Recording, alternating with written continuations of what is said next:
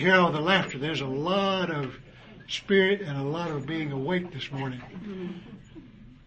Thank you, Bill. This morning, I'm not here to introduce Paul Beecham. You know Dr. Paul Beecham. But I did want to stand here to let you know that I did not approach him. He is one of the people in this class that has come to me from time to time saying he would like to speak to the class on a particular topic, or he would like to teach. And I, as the one, along with George, we get the various teachers, certainly appreciate that attitude. If you will, join me in welcoming Paul to speak to us about a very important topic. It's just going to be more of the same old stuff. The title for this lesson was Getting to the Heart of the Matter. The inspiration for this lesson came after the death of Carol Anthony, a woman younger than me, 71 years old, down at the gym doing what she felt she needed to be doing to be taking care of herself. Now, I was told that we need a devotional in this program, so here it goes. This is David out of the 139th Psalm. We're talking about the physical body today. David said, "For you created me, my inmost being. You knit me together in my mother's womb. I praise you because I am fearfully and wonderfully made. Your works are wonderful, I know that full well. My frame was not hidden from you when you made me in the secret place, when I was woven together in the depths of the earth, or in the depths of the womb. Your eyes saw my unformed body.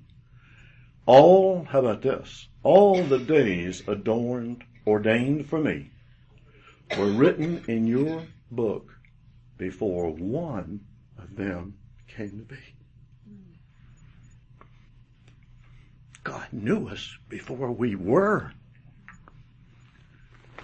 And we know that He is our Creator. He's the Creator of the whole earth. He is our physical Creator and our spiritual life.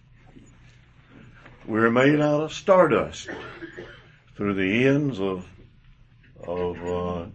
time past, when the elements of the universe, the common elements, made stars, and they blew up, and through God knows how long it was, and He's the only one that really does know how long it was. Ultimately, He made this earth, and we believe that one of the reasons He did it was to a platform or a place where He is going to show us the loving and redemptive side of Himself. Now, the Lord made Adam and Eve spirit and flesh. And you and I know that from the Scriptures that we are living downstream from the curse of sin and death. And that innate tendency in us to have our own way, do it our own way. The human race has collectively told God, no thanks, I really prefer the way I see it, like to do my thing my own way. And the result of that is that every one of us are in a situation where the death rate's 100%. And we are all going that way unless the Lord comes back. We also believe, we believe in death, but we also believe in the resurrection.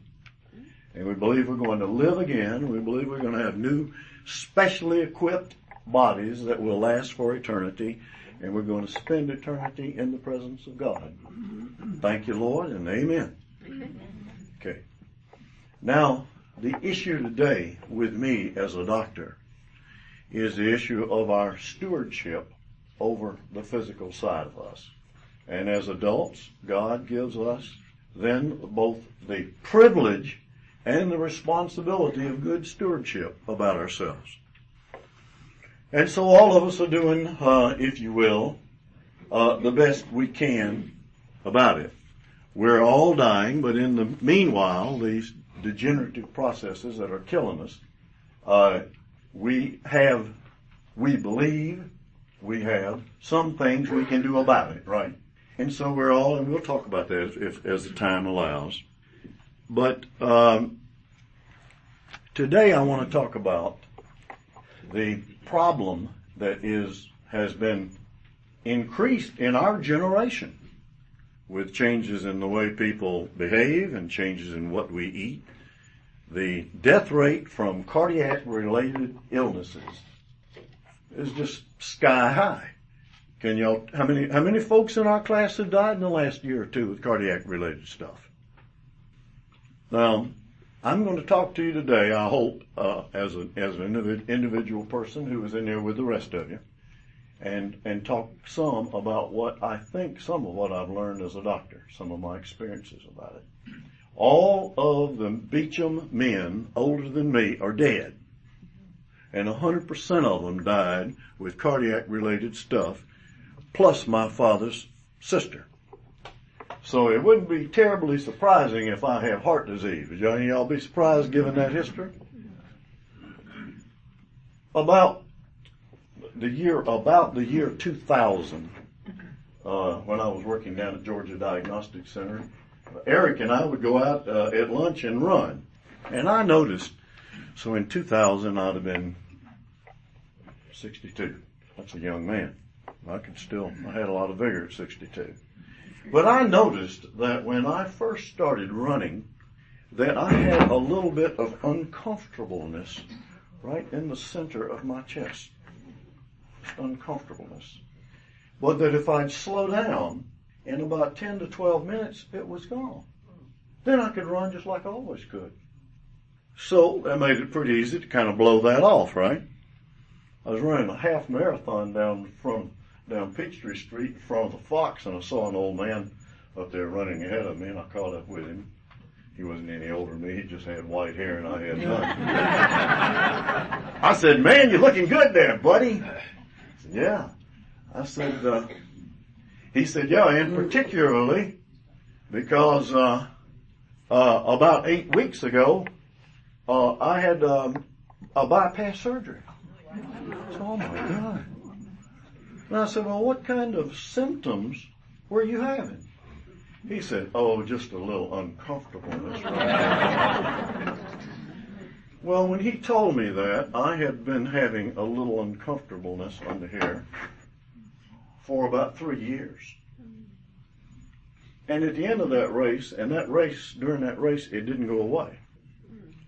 I went home and called my cousin Randy and said, "Randy, I think today's the day I need to quit being my own cardiologist." And he set it up with a doctor to meet me Friday morning after Thanksgiving. It was a day off, and unfortunately there's a cardiologist over there who has to be on call, so they took me over there. And I jumped on their machine and ran that sucker out for 17 minutes without a single symptom. Nothing. Absolutely zilch. Okay? He was pissed. He really was. He ran me through the cardiac side of it too. And here I am coming here on his day off, complaining of chest pain, and you run me through it, and it's nothing. And I said, "Well, then what do you think it could be?" I really wanted to slap him at this point. He said, "I don't know. Talk to your interns," and walked out of the room. It was 3 years after that Sarah and I went down and had these little screening things where they do a little mild screen just of your heart, and they check out the calcium. And they check it in 4 places, and so my readings were 0, 0, 26, and 638. To which they said, "You need to go see a cardiologist quickly." I was riding down the road coming from Huntsville, Alabama when I got the news. And when I told him my story, 3 years of chest pain, and this test, which is testing for calcium, he took me straight down to St. Joe, lined me up, and went in there for cardiac catheterization. And I got it. I didn't have a single blockage more than 80%. You do not get symptoms from your heart at 80%. If you consider a vessel, a cardiac artery, you could put your finger over the hose when you're gardening, right? And you could restrict the opening that the water's going to get out of by about 95%, right? What happens? The water goes out there. It's called the Venturi effect. And our hearts are perfectly capable of producing all the blood flow we need until you are at least 90% blocked. You're not going to have any symptoms. Go exercise till you drop on your face, and you're going to still be alive. You're not going to close it up. The Venturi effect works. Darn good thing, because some of y'all got it, like I had. I had 3 blockages of about 80%. So then what's the matter with me having something here going on in my chest? Nevertheless, my doctor's pretty sure he's going to cure that, right? I'm telling you this is too long. I'm sorry, but it's the only way to explain it. And so he did those 3 steps, and I got home and started walking around in my yard and running around. I called him up and I said, I'm sorry, but I still got the same symptoms that I had before. He brought me back in there and recatheterized me. He said, no, your stents are open. It was another year or 2 later that the gastroenterologist got me up on top of a table in the place on my knees, sucking, some stuff through a straw, and discovered that when I swallow about 2/3 of the way down my esophagus, the esophageal wave breaks up. And what I've been suffering with all the time is esophageal spasms. Still got them. It ain't killed me yet. So now here's the problem. What's going to kill you and what isn't? And all I do is just take one of those tablets that everybody takes, and it chills it out. And if I go out there and start doing it too fast, I slow down for 5 minutes, and the esophageal spasm says, thank you, and relaxes itself, and everything's cool. And so far I'm alive. But not everybody gets that privilege, do they? Carol Anthony is doing what she thought she ought to be doing. And even though she made it alive to the hospital, that's better than Mary Beth Myers' husband. I have seen too many people die. I've got to share with you a little bit of what I've seen. Mary Beth Myers, who used to be in this church and worked for me in my office a while, husband started having chest pain. So he got in his car and drove himself home. Yes or no? No. When he got there, he was still hurting bad, and he says to Mary Beth, please drive me to the emergency room. No. She starts driving him from somewhere over here near on the backside of Provino's, and before she could get to North Fulton Hospital, guess what happened? He died. And when she finally got him there and ran in and screamed, and they came back outside and did all of their things, he's dead. Too late. Kathy Hare. You all know Tom and Kathy Hare? Tommy Hare's wife, Kathy, had been watching television and saw a little something about cardiac symptoms. And Kathy was at home by herself at 63, 7 years ago. Had a little something that she felt, she said, kind of sick. And shortly after feeling kind of sick, she had some pain in her jaw. And she remembered a thing that sometimes heart pain is atypical. And she drove herself down to the walk-in emergency place down at King Road and Crossville Road, where the doctor did an EKG, popped some aspirin under her, gave her some nitroglycerin, which expanded, and said, you, my dear, are having a heart attack. And then, with adequate care, they took her down to the hospital and gave her 1 stent, and Kathy's doing nicely. Frank Miller, my father-in-law, was a 63-year-old man, and I knew his father. He was an old man when I was a boy, and they died of cardiac disease. But Mr. Frank, my father-in-law, had no trouble at all and was in Thomasville, Georgia, or Moultrie. At the 50th anniversary of his wife, he was 63 years of wife's high school graduation. He was 63 years old. After the occasion on Saturday night, he went to the motel. In the motel, he began to experience some pain in his neck. He got up out of the bed, put his clothes on, and drove himself to the emergency room. In the emergency room, he told the doctor what the problem was. The doctor, in his great wisdom, never did an EKG and told him that Mr. Frank admitted that he had, I always called him Mr. Frank. My mama would have slapped me if I'd have called him Frank. Told him that he had sneezed. He said, I think you have a crick in your neck, and sent him back. He went back in the bed. He got up in the middle of the night again, about 1 o'clock or so, and drove himself back to the emergency room where the same stupid things happened, and the doctor, without getting an EKG, sent him back again under the idea that what he had was a crick in his neck. He finished out the night and lived. He got up the next day and drove himself home on Sunday. He got up on Monday morning and went to his doctor in Decatur, Georgia, who said, you have had a heart attack, and put him in the hospital. This is 1979. Nobody is jumping on your case real quick to want to do a bypass, right? Y'all remember? Kept him in the hospital. He had an uneventful recovery, sat around in a rocking chair, chilled out about 5 or 6 or 7 days. Looks like he's recovering nicely. Send him home. Y'all know what's coming, don't you? And he and his wife sat around the house there for dinner, and afterwards crawled in the bed at bedtime. And he said, I sure do love you, honey. And she said, I love you too.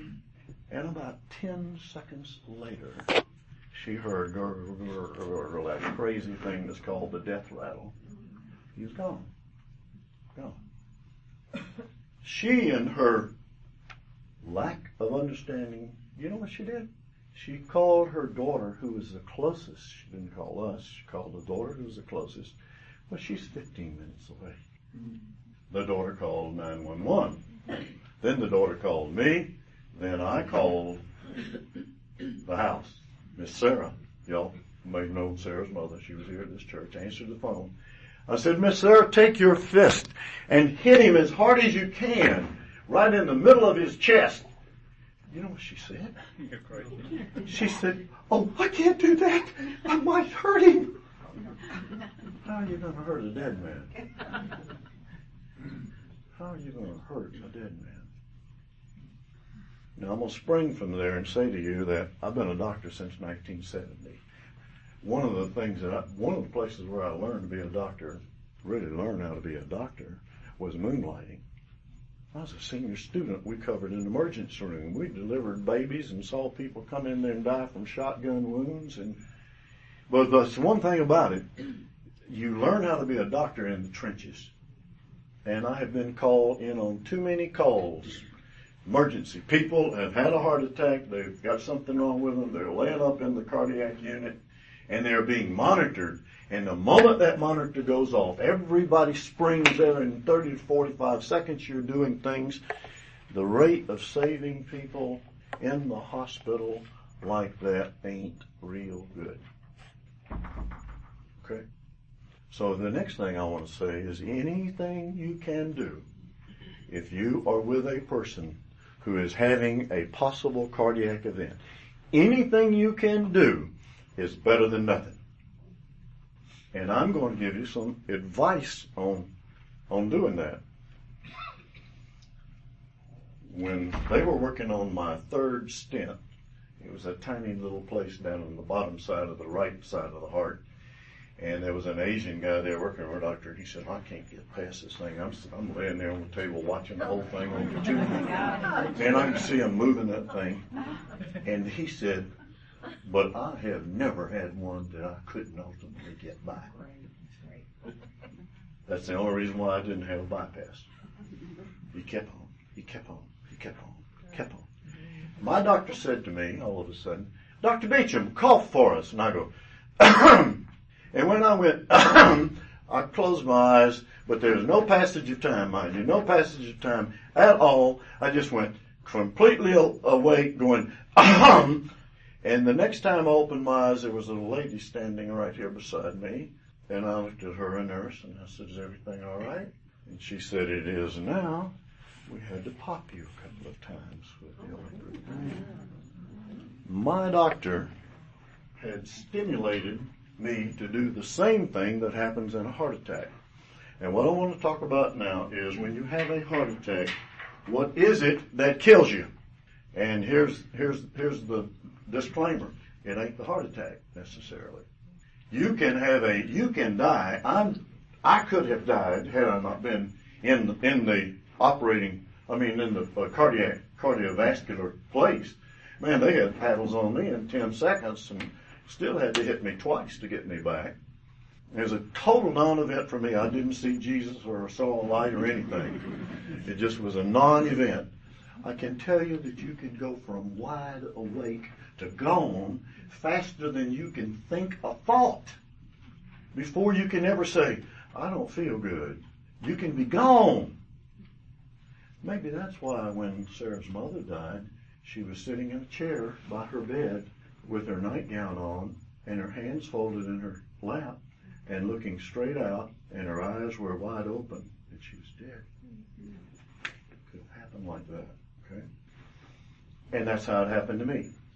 What happens in the heart, of course, is that the usual is you get a little thing like that and it goes all over here.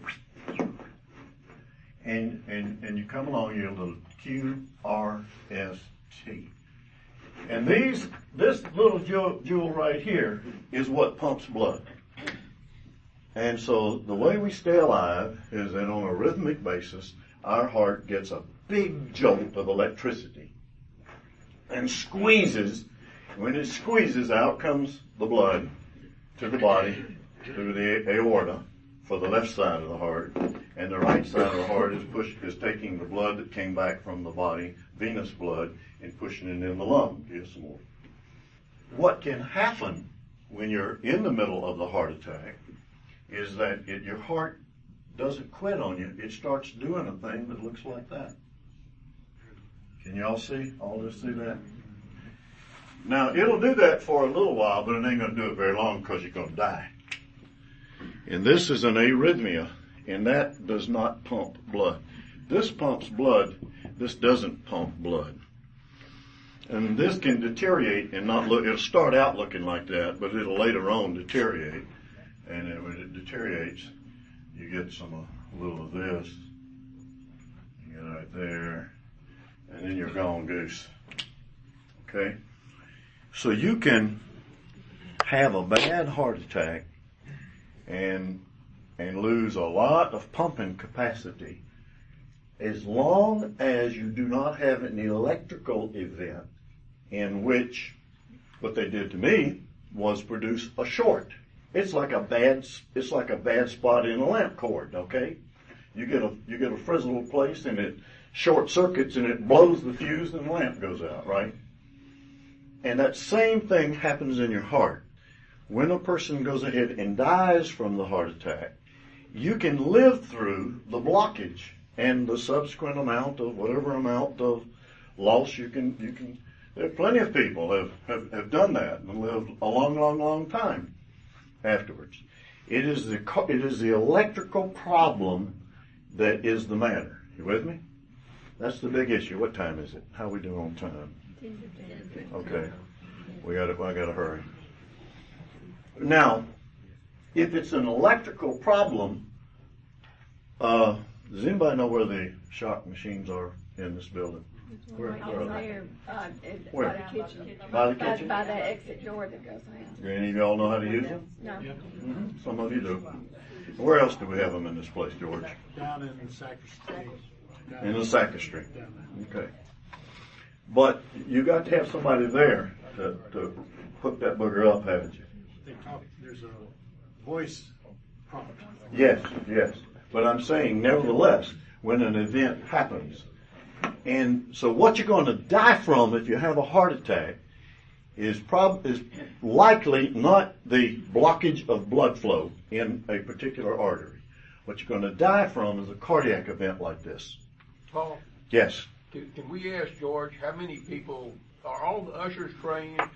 I wouldn't say all of them, but probably Okay. 20% of them are. Okay. The rest of what I'm going to say before we stop and ask questions, yes, Oh, go ahead. is going to be centered around this one point. Time is of the essence. Number two, it is an electrical event that's got to happen if you're going to get you back to alive. Okay? We had a boy come in from Lake Sinclair, and he had drowned, and his buddies had done compressions on him for probably an hour. He walked in a lovely shade of purple, rosy purple, and I said to myself, more purple than her sweater. And I said to myself when he came in, you're dead. But he wasn't, because he didn't have a cardiac event. He drowned. We saved him in the emergency room from the drowning, not because that I knew how to do a tracheostomy quick, but the surgeon walked in and he knew how to do it, and we sucked him all out, and he's still saying like, he was breathing, you know.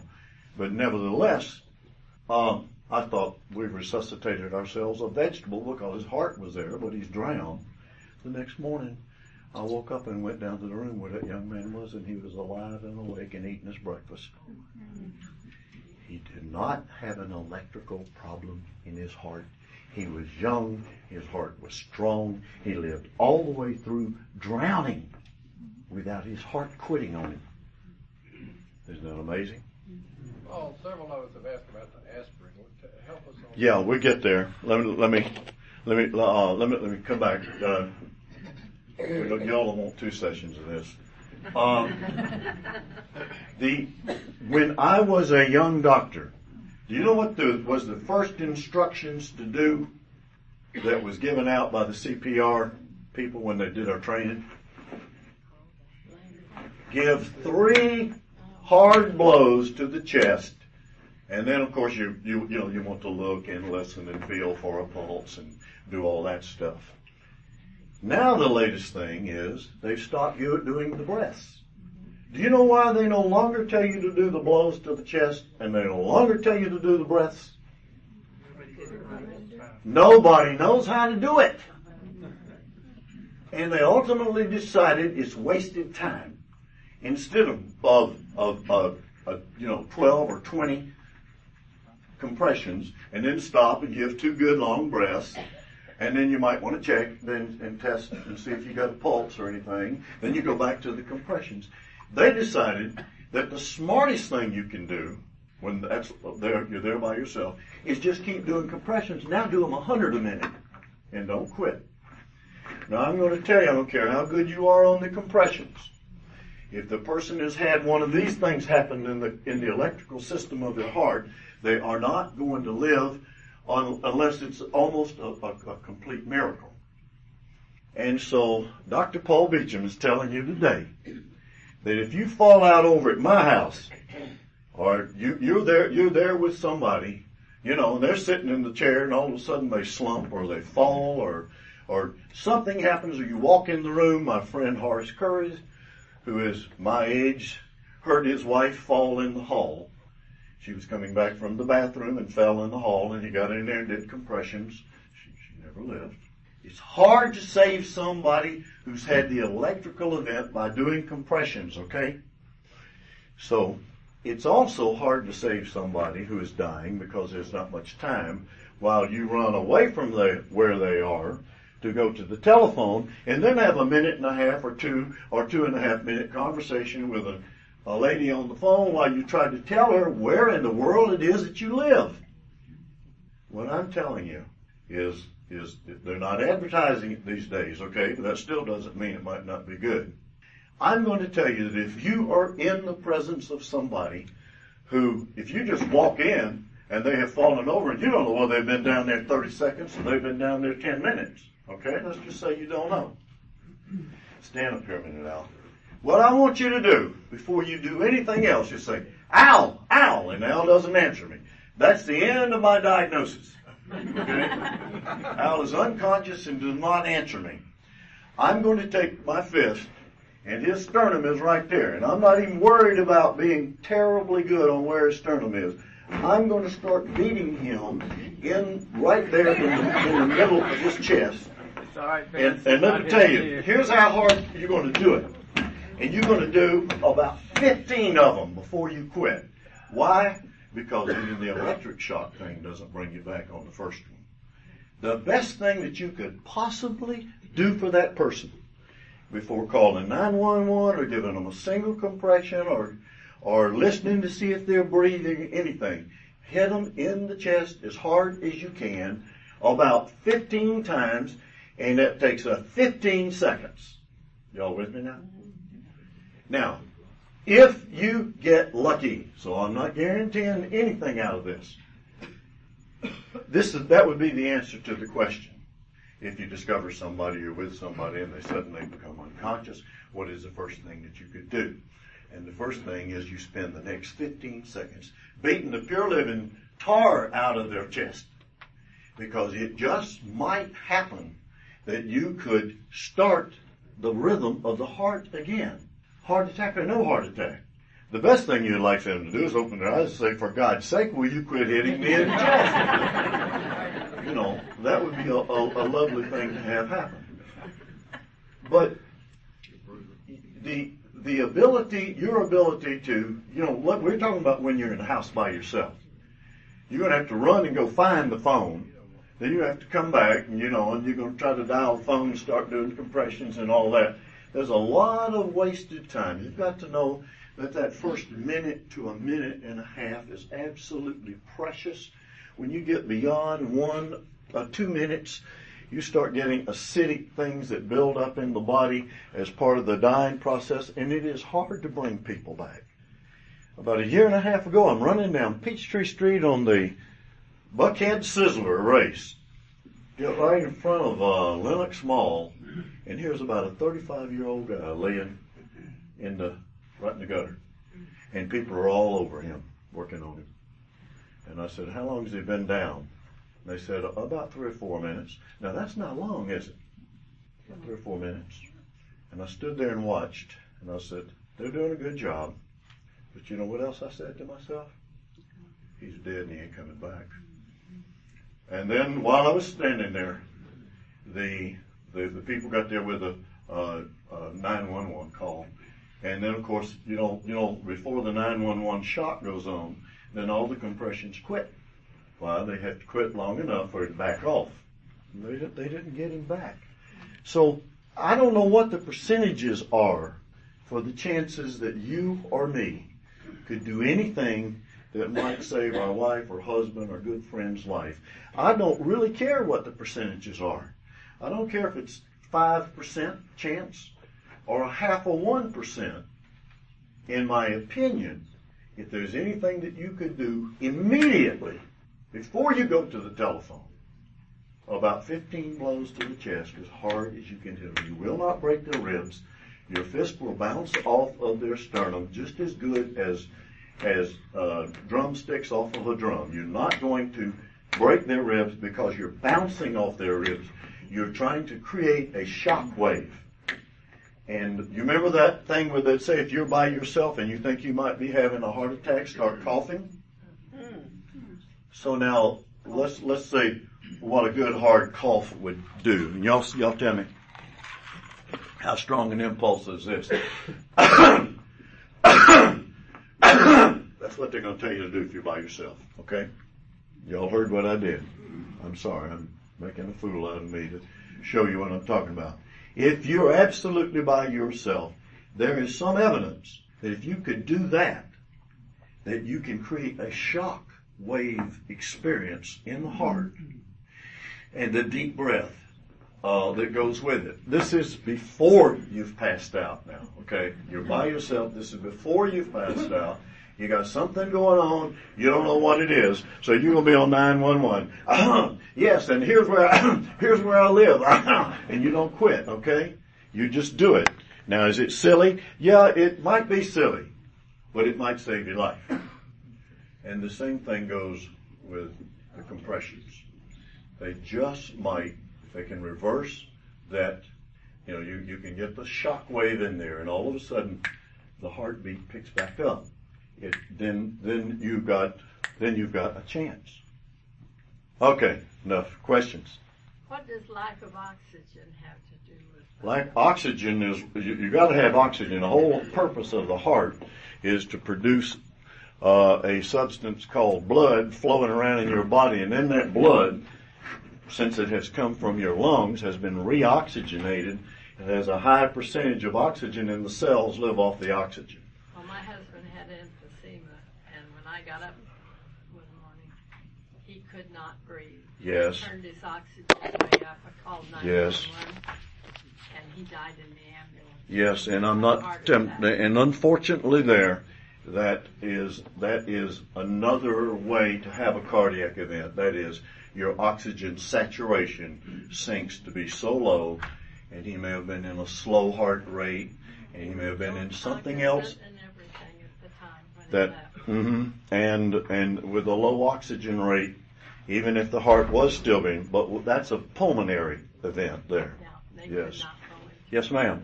About the aspirin, is it 1 or 2 daily? And it don't, the aspirin daily is a 81 milligram. That's the one I take that's enteric coated. If it happened to my wife, I would go grab any aspirin I could grab, and I'd probably get 2 of them. And if it was my own self and I didn't have water, I'd probably put 2 regular aspirin in my mouth, or a 500 milligram one, and chew it up real good and drink some water. If I was awake and could do anything for myself. If it's for the other person, and they have if they have any consciousness, ask them, chew this aspirin up. There is a new aspirin put out by Bayer, which will melt in your mouth. And you can absorb it through the bottom of your tongue.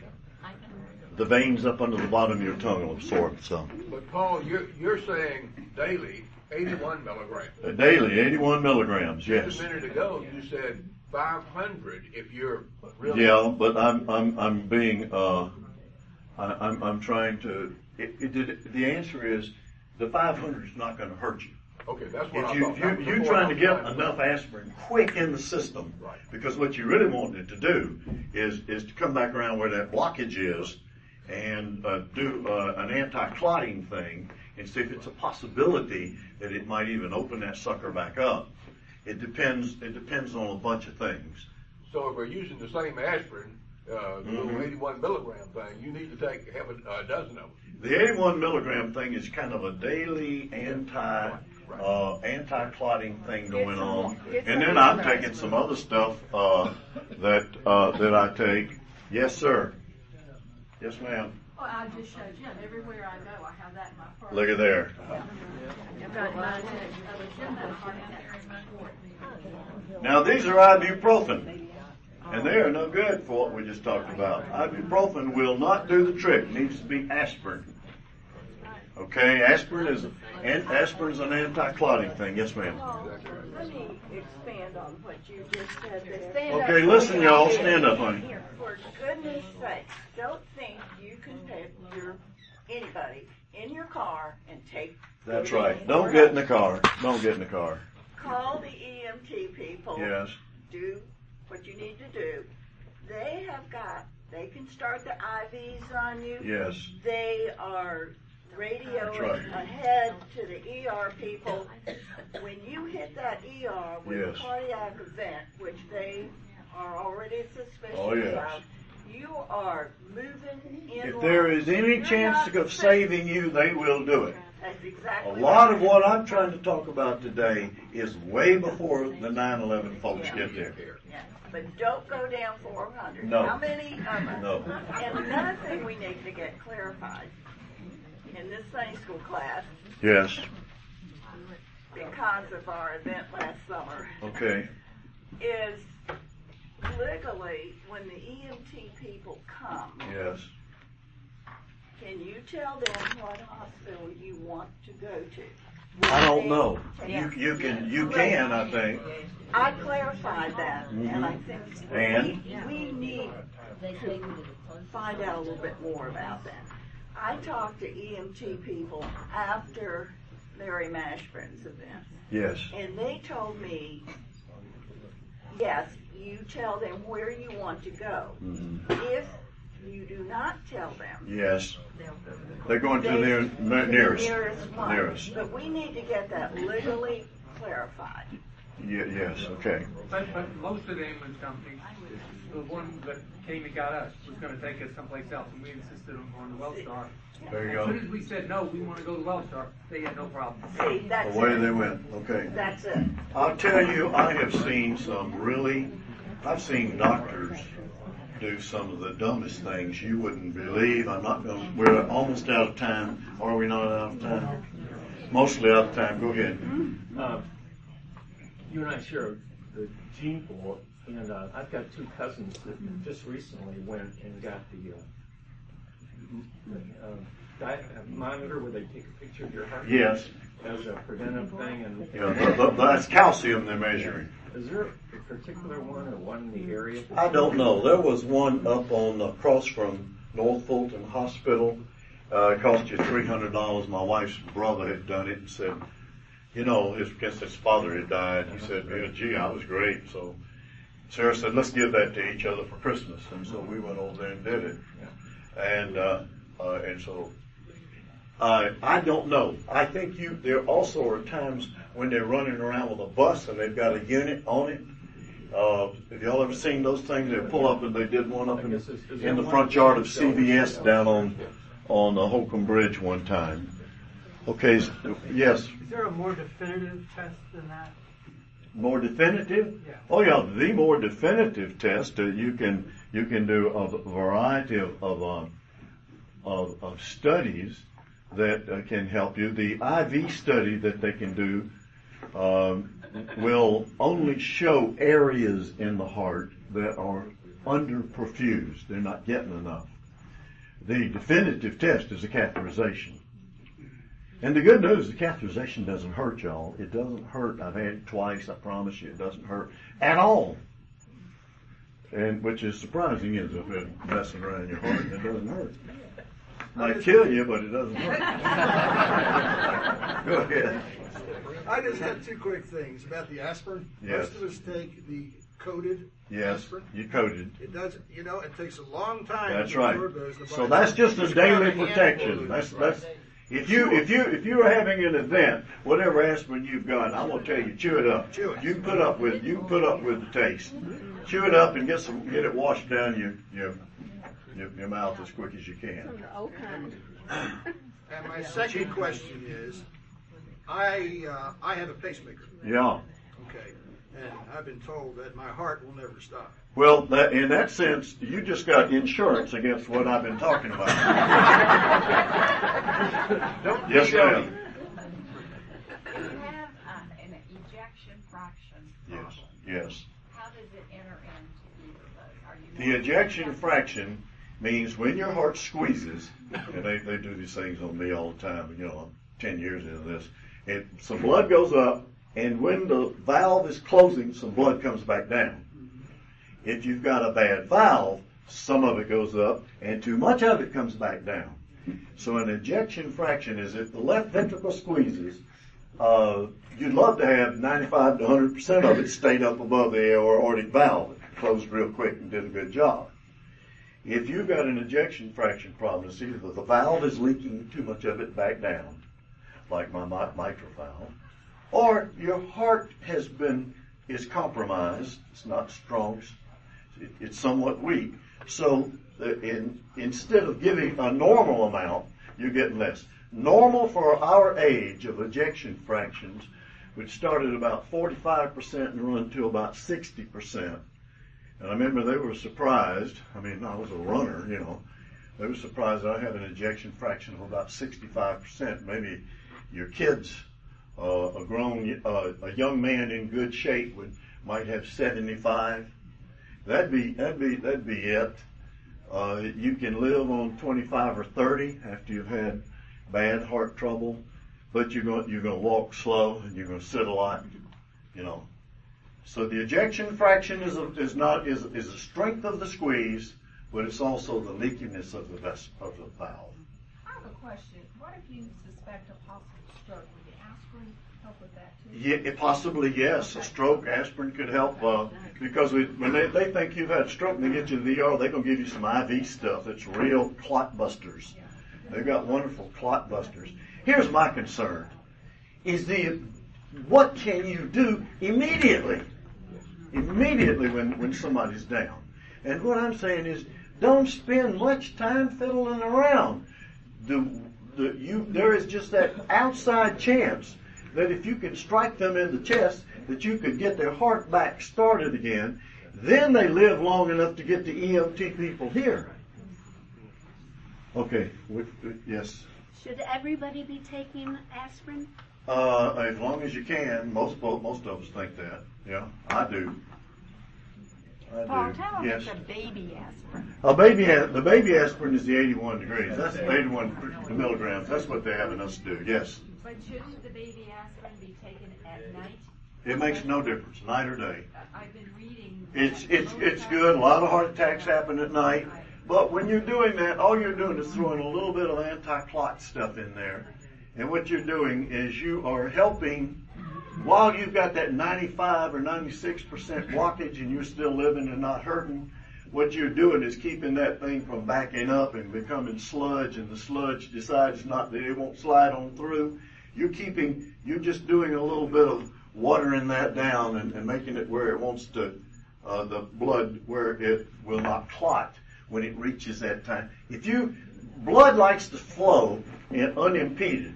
And when the blood flows over and starts eddying, an eddying current, you know what you see down in the creek? That eddying current is why people with chronic arrhythmias can throw a stroke.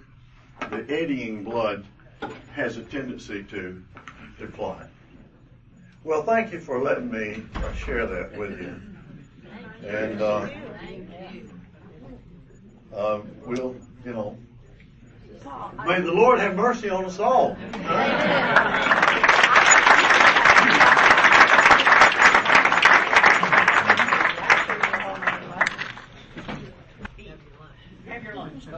Okay. Thanks, Paul.